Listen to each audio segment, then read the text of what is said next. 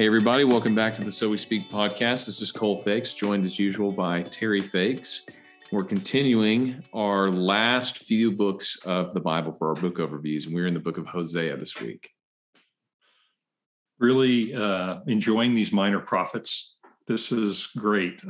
We didn't leave the driest ones for last. These are some of the richest books, particularly Hosea, one of the richest books in the Old Testament. Absolutely. We've still got Revelation on the docket to do. We've got the book of Hebrews to do. So we still have some really interesting books in the New Testament, and some of these in the Old Testament I think are going to surprise a few people. This one certainly is one of the more interesting books in the Bible, especially among these minor prophets. Hosea is very prominent. It's much longer than most of the minor prophets, and it's probably as well known as any prophet in the Bible, maybe even in our day, more well known than somebody like Isaiah or Ezekiel, because we have a whole entertainment complex devoted to the book of Hosea. So actually, to the first three chapters of the book of Hosea. To the first three chapters, they have become very popular through a wonderful book, Redeeming Love. And I say that not having read that book, but having been told by dozens and dozens of people, mostly women, although I know some guys that love that book too. What a wonderful picture of God's love it is. And I really do think that, combined with the movie that's just come out, which I, again, have not seen, but I've heard is a great description of this passage put into real life. So it's become well known because of this story, but this story is only the beginning of the book of Hosea. And so we're going to divide this up into two pieces, talking about the more familiar part and then moving into maybe the less familiar part. But as you'll see later, there are a lot of great one-liners in Hosea. There's going to be some lines you're like, oh, I didn't know that was in Hosea. It's either quoted somewhere else or it's just very popular to hear. So as we do with all these minor prophets, let's step back for a minute and do a little background info. What do we know about Hosea? What do we know about what's going on at this point? What's the backdrop that we should be aware of when we open this book? Well, the first verse of the book gives us a ton of information. It opens this way: the word of the Lord that came to Hosea, the son of Beeri. And then he lists off the kings of Judah in the days of Uzziah, Jotham, Ahaz, and Hezekiah. Those were successive kings of Judah. And in the days of Jeroboam, the son of Joash, king of Israel. So I won't bore you with the exact dates, but basically those kings in Judah, the southern kingdom, and Jeroboam in the northern kingdom basically means that Hosea was prophesying around 760 BC to around 710 BC. Now, I'm not saying he prophesied all that time, but it looks like he had a very long prophetic ministry, and looks like about 760 to 710 BC. So what's happening in that time period? Well, one big thing is the prophet Isaiah is also preaching, prophesying, teaching in this time period. And the big event is right in near the end of Hosea's ministry, 760 to 710. In 722, some of these prophecies come true immediately, in the sense of the Assyrian Empire in the north invades and conquers that northern kingdom, Israel, and deports all the people away from the land of Israel. So he is prophesying, he and Isaiah both, before and after that event. It's interesting that this is a major focal point in Old Testament history. There's a lot that revolves around this. Obviously, Isaiah prophesying during this time is big. The prophet Micah is just slightly younger, but in the end of the same time period. And then if you think about the stories that are told in 1st and 2nd Kings and 1st and 2nd Chronicles, several of these kings make prominent appearances. Hezekiah being the one we're probably the most familiar with because he was a good king. And Hosea is prophesying during all this time about what's to come. And of course, we know that Israel doesn't listen to his warnings, but he's prophesying ahead of time what's going to happen if Israel doesn't change and if they don't repent and return to God. We see in the beginning that the northern kingdom of Israel takes the fall first, and it's only 140 years later that the kingdom of Judah, the righteous kingdom of Judah, falls to the same sins, the same rebellion, heads into the same exile when the Babylonians come. So there's an unfolding of the Old Testament at which this is a very pivotal point. And so it's not surprising that we have multiple prophets who are speaking the word of God to the kings, to the people, to the nations who are in play at this time. And Hosea has some very interesting things to say to Israel. There are other prophets that we've gone over that mostly speak to other people, to the nations, and they have oracles of judgment.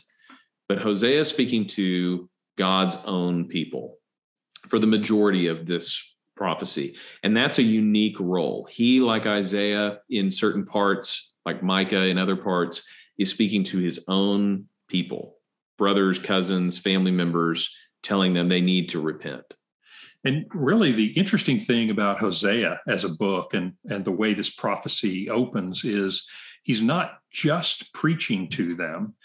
God has immediately, in verse 2, you start out in a really unique way to get Israel's attention. So what does God tell Hosea to do to get Israel's attention?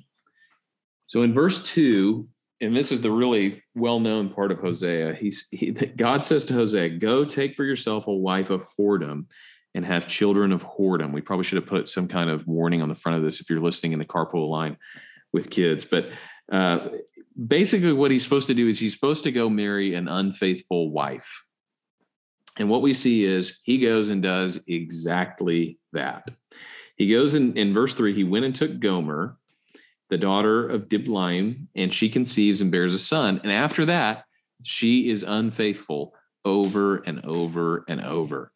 And now the question that you often get, because we tell this story like it's a great story of, Hosea loving Gomer when she doesn't love him and he pursues her. And then he ends up buying her back basically after she sells herself. And it's this great story of romance. That may be part of it. He is showing God's unfailing love for his people, his pursuit of his people. But there's a lot more going on here. This is Hosea's real life. And if you step back from the romantic part of it for a moment, sometimes you get hit with the question, or sometimes people kind of bristle at this story by saying, why in the world would God call somebody to do that?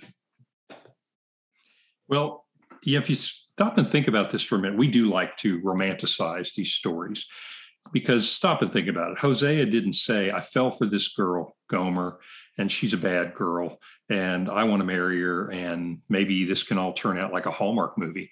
And honestly, it doesn't. And so this, to me, when I read this, I'm going to tell you, maybe not everybody thinks about it this way, but what I think about is when you surrender your life to Christ, you surrender every aspect of your life to Christ. Now, we are not likely to be called upon, like Hosea, to say, you're going to marry an unfaithful woman because I need to send a message to Israel, and you are going to buy her back from slavery. God doesn't usually require that much of us, but it reminds me that I can't give my life half-heartedly. And Hosea, the thing about Hosea that strikes me is he was obedient, and he wholeheartedly gave his, really, not just his physical life, but his occupation, his marriage, everything was subject to God's commands. Well, in his emotional life, this had to have been incredibly emotionally painful. And you see that in several of the other prophets. So Jeremiah, for example, he's called when he's a little kid, set aside for the Lord. And at one point, he just gets so fed up with people not listening to his message. He's been beaten. He's been ignored. He's been thrown into a well. And he basically says, God tricked me into becoming a prophet. And I wish I weren't a prophet anymore, but I am. And he says, and if I try to not be a prophet, there's this burning in my bones and I can't hold it in. There's a tumultuous inner life for these prophets. Now, I don't think that I've never taught this book in such a way as to say, so go ahead and just go make a terrible decision and God will use it as his message. Right. That's really not what we're getting at here either. What happens is God calls him to make a specific point, and it's a very costly thing for him, but it's a larger parable to the people of Israel. And this is something you see in the prophets a lot, are these physical object lesson parables that the prophets are doing that are costly to them, but it's a message to all of Israel to watch what's going on with this person and change your ways. Exactly. Maybe the best modern example of this is we probably all know families like this. Well, I know several families who felt a call of God to take the gospel to various places. And one family I'm thinking of in particular moved to a completely Muslim country and worked there because they felt God called them there. They raised their children there. Of course, they sent them off to school at some point. But you get the idea is they have disrupted their normal course of life, if you will. That's not exactly what Hosea went through, but that might be a good modern example of that. Yes. And these prophets did crazy things as parables. The prophet Isaiah walked around naked for more than a year. He laid on his side for hundreds of days. He built siege works and conducted a little battle. The prophet Jeremiah went down to the potter's house. Of course, this was much easier than some of the things that Isaiah did. Ezekiel had to have been completely emotionally frazzled by all the things that he went through, the visions that he saw. Of course, Ezekiel's wife dies, and He's not allowed to mourn for what happens. There's all these object lessons, these parables, these living parables that the prophets are doing to show Israel what it looks like to rebel against God or to return to God, or how to repent or not to repent. Jonah, in some ways, is a living parable of going into the belly of the fish and coming out and going to Nineveh. Right. Hosea is a living parable. He's a living lesson for these people. This is what it looks like for God to love you as you rebel against him. This is what his marriage with Gomer is like. And so he gets almost comical at some points about how they name their children. So when you get down to verse 8, he has a son, and right after she is weaned, No Mercy, which is what they call one of the kids, the Lord says, I want you to call this one's name, Not My People. So you have these kids now walking around with these names that tell a story, Not My People. How embarrassing would that have been for Hosea? Imagine as a child growing up and you say, was that a family name? No, I was a sermon illustration. Yeah, Trouble at Home. And my favorite one of these is in Isaiah chapter 8. And this is just a fun fact. The longest word in the Bible is in Isaiah, and it is the name of one of the sons that he bears that is a living parable. And it's Maher Shalal Hashbaz, which means swift is the booty, speedy is the prey, which we considered for our firstborn, but ultimately decided on something else. But these names in the prophets are significant. These are stories that are being told, and they're lessons from the prophets about what these people should be doing and not doing. So Hosea basically goes through the first few chapters lamenting an unfaithful wife. And the Lord says to him in chapter 3, as if he hasn't been through enough, go again, love a woman who is loved by another man as an adulteress, even as the Lord loves the children of Israel, though they turn to other gods and love cakes of raisins. So then he buys her for shekels of silver and brings her home. He says, you will dwell with me for 40 days. And again, this is God saying, this is what it's like for God to pursue his people, to be in covenant with his people who continue to worship Baal. They continue to rebel. They continue to trust in everything other than God, and they won't return to God. And this section of Hosea basically wraps up with God saying, I've been faithful to my part of the covenant, and you have continually rebelled against it. And therefore, bad things are going to happen to the people of Israel because they've broken their part of the covenant. Mm-hmm.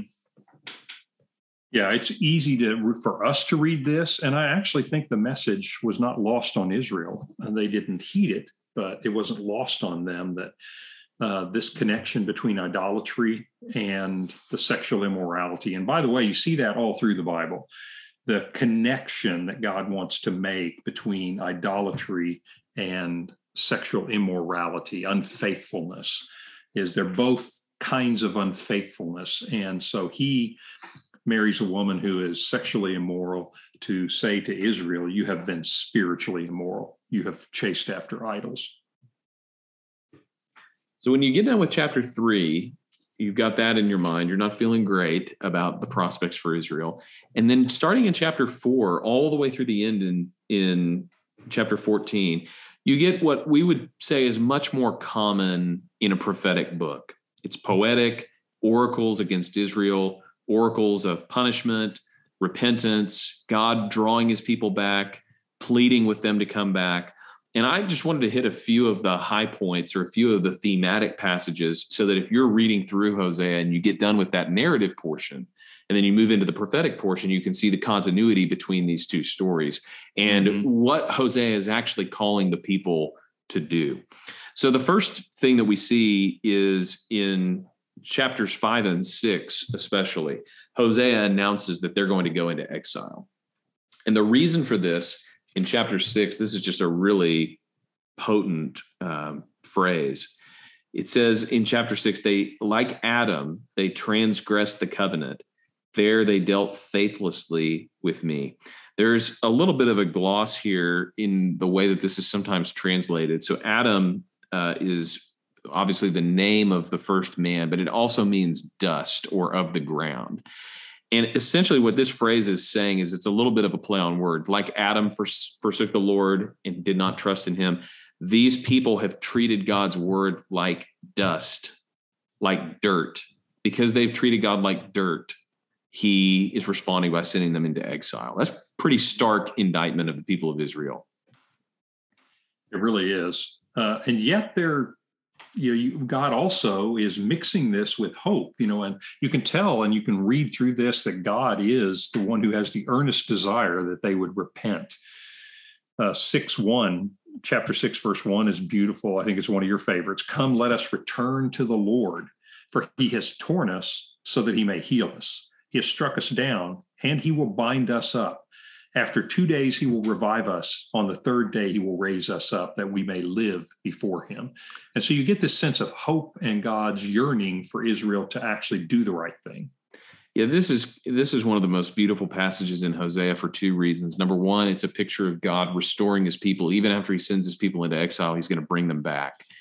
And secondly, because it's a messianic prophecy. This has Christ's death and resurrection all over it. He's torn us that he can heal us. By his wounds, we are healed in Isaiah. He's struck us down, but he will bind us up. After 2 days in the grave, he will revive us. And on the third day, he will raise us up that we might live before him. This is almost straight out of Paul's letters. It's so It's so foreshadows what God is going to do in Christ. And yet it's almost 800 years before Christ comes. So this passage is beautiful for that reason. I think thematically, it's also beautiful with our own experience. So we definitely have moments where, as Paul says in 2 Corinthians, we've been struck down but not destroyed, pressed but not crushed, persecuted but not abandoned. This is the rhythm of the Christian life, is we do suffer. We are persecuted in various ways. We are disappointed. We don't live up to our own expectations. We don't live up to God's expectations.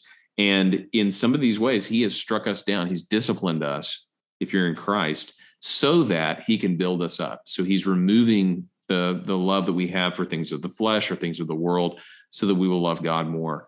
And so I love this passage because he's torn us that he may heal us. He has torn the things out of our hands that are bad for us so that he might heal us with himself. There's a great Shane and Shane song about this exact passage, which is called Hosea. But there's another song called Though You Slay Me, which got really popular a couple of years ago, which is actually a quote from the book of Job. But it's one of those powerful songs, though you slay me, yet I will praise you, which is kind of the story of the book of Job. But it's also the story of Hosea. And it's also the story of every Christian that lasts more than a few days. You're going to have adversity and you're going to have suffering that actually bring you closer to God. And I just think this is one of those beautiful pictures. I completely agree. And in that same chapter, another one that I like, and it gets quoted, is verse 6. For I desire steadfast love and not sacrifice. You'll often see it quoted, for I desire mercy and not sacrifice, the knowledge of God rather than burnt offerings. And that's not saying God didn't want them to keep the sacrifices or the burnt offerings, but he's saying that going through the form of religion is not sufficient, that he wants us to be merciful and have steadfast love like God does and know God. It's not just, and some of the other prophets talk about them going through the motions, but not, their heart's not in it. There's not a relationship there. Right. This is a passage that Jesus quotes. He tells the scribes and the Pharisees, go and learn what this means. I desire steadfast love and not sacrifice, which is what they were missing, obviously. There's a couple other prominent passages, a couple of these that you've pointed out later in the book that have this same judgment, exile, sinfulness theme. What are some of the ones that stick out to you? You know, one of my favorites that I discovered reading through Hosea years ago is in chapter 8. And I just love this word picture. Chapter 8, verse 7, it's speaking about Israel, and it says, for they sow the wind and they shall reap the whirlwind. Mm-hmm. And so that's just a really graphic image to me of what it looks like to sin. You have sown the wind, and when sin is finished, you will reap a whirlwind. And in chapter 10, you get a similar image. He just changes the metaphor. Chapter 10, verse 13, it says to Israel, you have plowed iniquity, but you're going to reap injustice. You have eaten the fruit of lies because you trusted in your own way. And so this idea of plowing, what you sow is what you'll reap. And so they have sown iniquity and they will reap injustice. And I just thought that is the story of sin in everybody's life. Yeah, the thing that is different about Hosea than some of the other prophets is I think because of the experience that he has with Gomer and the thing that God has called him to, he's able to see God's perspective from a little bit different standpoint. And he talks about God's perspective a little bit differently than some of the other prophets do. So, of course, we know that you have God speaking through these prophets and God is inspiring these words, but he's doing it in such a way that's consistent with Hosea's own voice and his own personality. And you really see that because okay, he knows what it's like to love someone who doesn't love you back and to continue to pursue them. And he delivers his warnings and promises in a way that's sounds much more like pleading than it does kind of the fired up vengeance language that we get elsewhere. And both of those things are godly. That's why we have multiple prophets, is we have this kind of tone and vocabulary and way of speaking that helps us to flesh out what it is that God's actually doing in these passages. And I was struck reading back through Hosea by the way that if you just take one thread and start to run it through and you look at how God talks about his relationship with Israel, I think this is informed by the way that he's led Hosea to live his life, pleading with somebody to come back who doesn't actually love him. So in chapter 9, verse 10, like grapes in the wilderness, I found Israel, like the first fruit on the fig tree in its first season. I saw your fathers, but they came to Baal Peor and consecrated themselves to things of shame. They became detestable like the things they loved. There's a lot of Old Testament themes wrapped up in this passage. I'll just mention a couple of them. We don't have time to go into all of them, but there's a great passage in Isaiah chapter 5 about wild grapes, that God plants a vineyard, he clears it of rocks, he expects fruit, and he gets bad fruit or stink fruit. In Isaiah chapter 5. Well, here it's a lot like the passage that you get in Ezekiel chapter 16, where God says, I came across you as a child lying in your own blood. It's a baby that's been abandoned, and he raises the child and bestows all kinds of gifts and honor and royalty on the child, and then the child turns from him. I came across Israel like grapes in the wilderness, wild grapes. And their fathers, they didn't come from good stock either, because their fathers had been idolaters. And this takes me back to the story of Abraham and then the story of the people coming into the land of Canaan. They'd returned to worshiping idols. They'd consecrated themselves to things that are shameful. In fact, if you ever want to find out something interesting, do a word study on Baal Peor. It's one of those things you'll never hear from the pulpit. We won't talk about it on the podcast, but it's a pretty nasty image that just tells you what the level of depravity is in some of these sinful acts that they were doing. And they became detestable like the things that they love. This is something that Isaiah talks about all the time, is when you worship idols, you become like idols. You become powerless, you become deaf, you become blind, you become dumb. People become like what they worship. And if you worship idols, you become like them. Well, then in chapter 10, you see again, Israel is a luxuriant vine that yields its fruit. The more his fruit increased, the more altars he built. As his country improved, he improved his altars. Their heart is false, and now they must bear their guilt. The Lord will break down their altars and destroy their pillars. So God builds them up. He nurtures them. He brings fruit. And all of a sudden, the more fruit there is, the more prosperity there is, the more success there is for Israel, the more they turn to the gods of the nations. And God is now going to break them down. And you see this several more times in this book. I'll just point out one more, which is in chapter 14. Return, O Israel, to the Lord your God. You have stumbled because of your iniquity. Take with you words and return to the Lord. Say to him, take away all iniquity, accept what is good, and we will pay with bulls and vows on our lips. Assyria will not save us. We will not ride on horses, and we will say no more, our God, to the work of our hands. In you, the orphan finds mercy. This is another one of those pleading moments where you just see the tenderness with which Hosea is prepared to talk to the people of Israel, and the words of God coming through him, and the words that God is speaking to his people to plead them to come back to him. You know, the most famous passage, though, is probably in chapter 11, verse 1.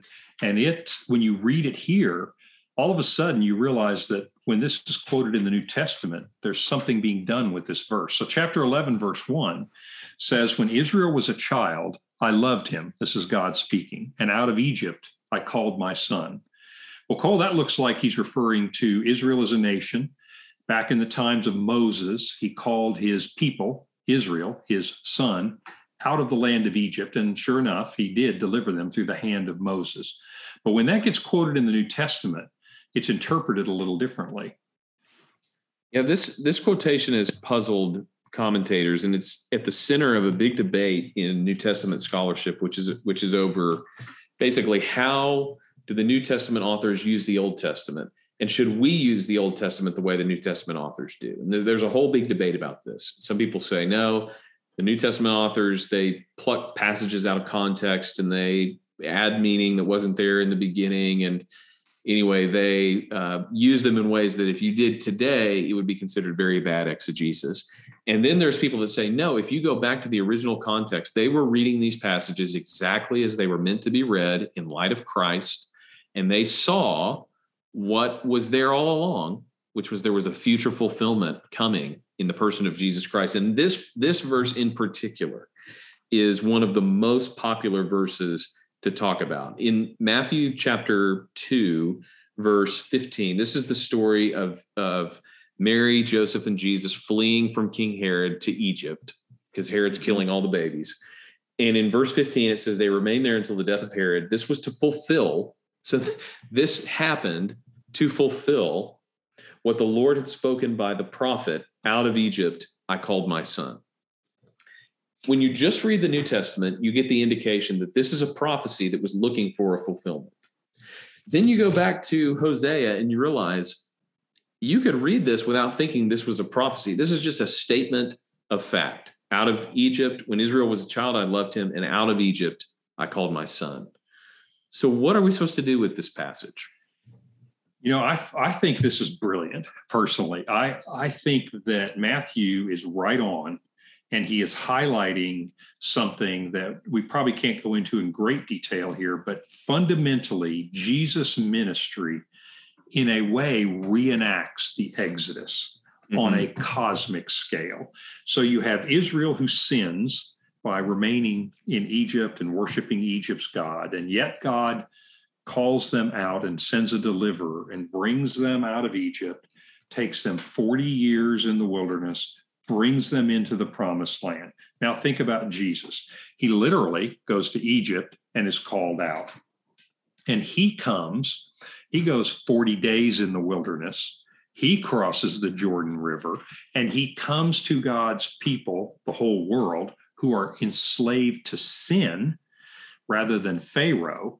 And he comes as a deliverer to take them to the promised land, which is reconciliation with God through the sacrifice on the cross. And so there's a sense in which Jesus is literally playing out on a grand scale the story of the Exodus. It's almost like, actually, I believe that it is, that God orchestrated the Exodus. and everything that happened to the Jewish people so that we could understand what Jesus was doing.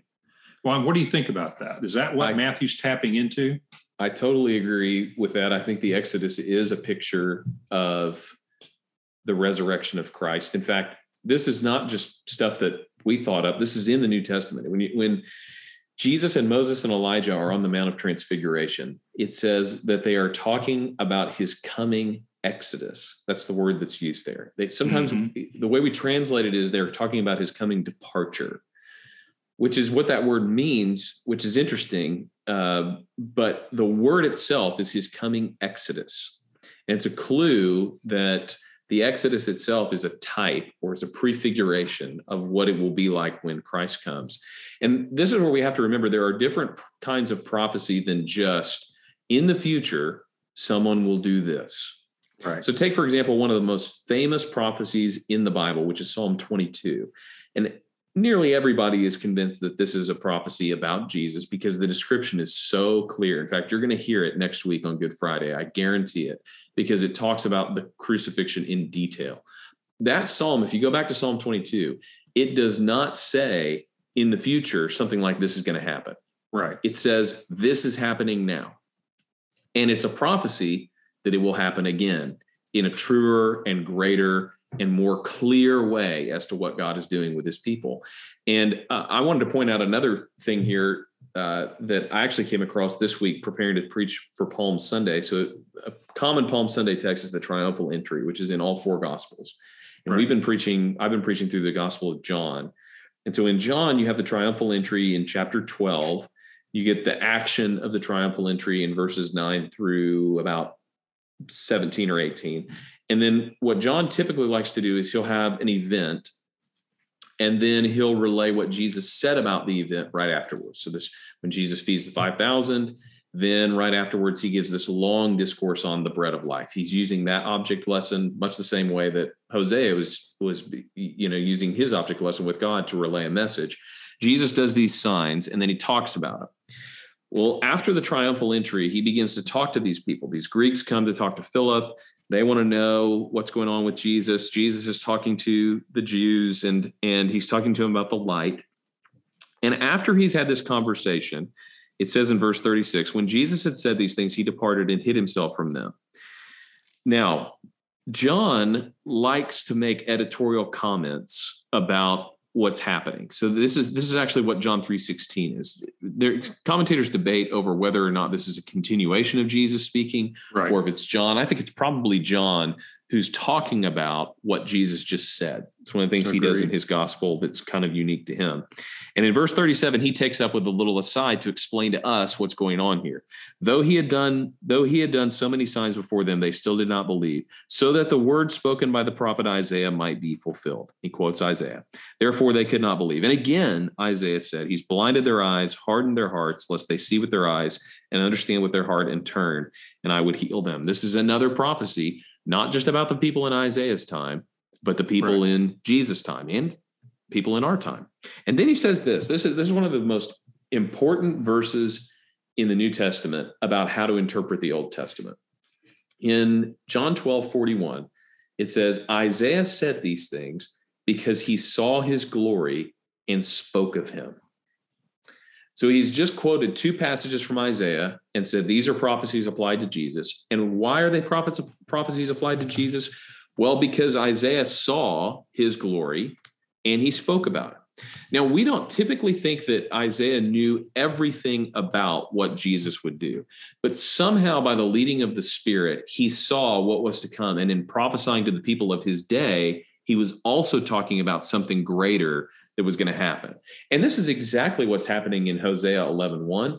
And it's exactly what Matthew is doing with Hosea 11:1 in Matthew 2:15. He's saying this fulfills what the prophet spoke. And when the prophet was speaking about the people of Israel coming out of Egypt, he was actually also speaking about a greater exodus out of Egypt through the Son of God. This is a perfectly legitimate way to read the Bible. In fact, it's an inspired way to read the Bible because we have examples of it in the New Testament. This is the way the New Testament authors would look back and say, oh, this is what the prophets were talking about. And again, there's still some disagreement even within this group of readings, on how you might go about doing this, which readings are better than others, how to use the Old Testament to interpret the New Testament and backwards. But it's pretty clear here that when Israel was a child, like you said, that Jesus recapitulates Israel in his life. And out of Egypt, I called my son. Israel is a son of God. Adam is a son of God. Jesus is the son of God, and we are in him. And so Jesus has been called out of Egypt, figuratively and literally, Matthew says. Literally, he came out of Egypt to show you that spiritually, anyone who's in him can come out of Egypt. So this is really important stuff. It's kind of funny that you get this in the very middle of Hosea, but it's a really key passage for this whole discipline of how do we know how the Bible interprets itself? Well, this is a great example of how to do it. Yeah, one of the beauties of the Bible, the inspired word of God, God's revelation to us is this. If you just read this for what it is, and all you thought was Hosea was speaking to the people of the time, it's beautiful, it's inspired, it's powerful. But then from our vantage point, when you realize that there are layers upon layers, it's truer than you think it is. Mm-hmm. It was true for Hosea's time. It was true in Jesus' time, and it's true in our time. Mm-hmm. Yeah, that's one of the takeaways from the prophets is we read a book like Hosea, and it's easy to think when you're reading it, okay, this is just about ancient people, kings that I don't know about, place names that I'm not familiar with. And then you come across something like this, which lets you into the fact that this really is for us. It's for multiple contexts. It has a specific historical context, and then it has a universal spiritual context that we're still privy to. And that's why it's in our Bible. If it wasn't necessary for us, it wouldn't be in our Bible. They had historical books for the Jews that we don't have in our Bibles anymore because they're not useful for us. And God preserved this because it is. And so I wanted to end on the point that Judas made by reading this last passage in Hosea, because I think this is a really unique ending, and I'll let you sum up the book through it. It says in 14 verse 9, whoever is wise, let him understand these things. Whoever is discerning, let him know them. For the ways of the Lord are right, and the upright walk in them, but transgressors stumble in them. What do you make of that? You know, from my vantage point, Cole, as now a grandfather and in a couple of weeks, about to be a grandfather again with the birth of your first child, I no longer think, and not that this is a bad thing, read the Bible as though this is for me. And that's true. And it changed my life, and it enriches my life, and it inspires my life. But I now think of reading these words in a multi-generational sense. My faith doesn't affect just me. It affects generations. Your faith doesn't affect just you now. It affects your children. And I love this passage that says, when you read this story of Hosea, if you're wise, understand these things. The ways of the Lord are right. And they're right not just for Hosea, but they reverberate through the centuries with meaning for me and you and your children as well.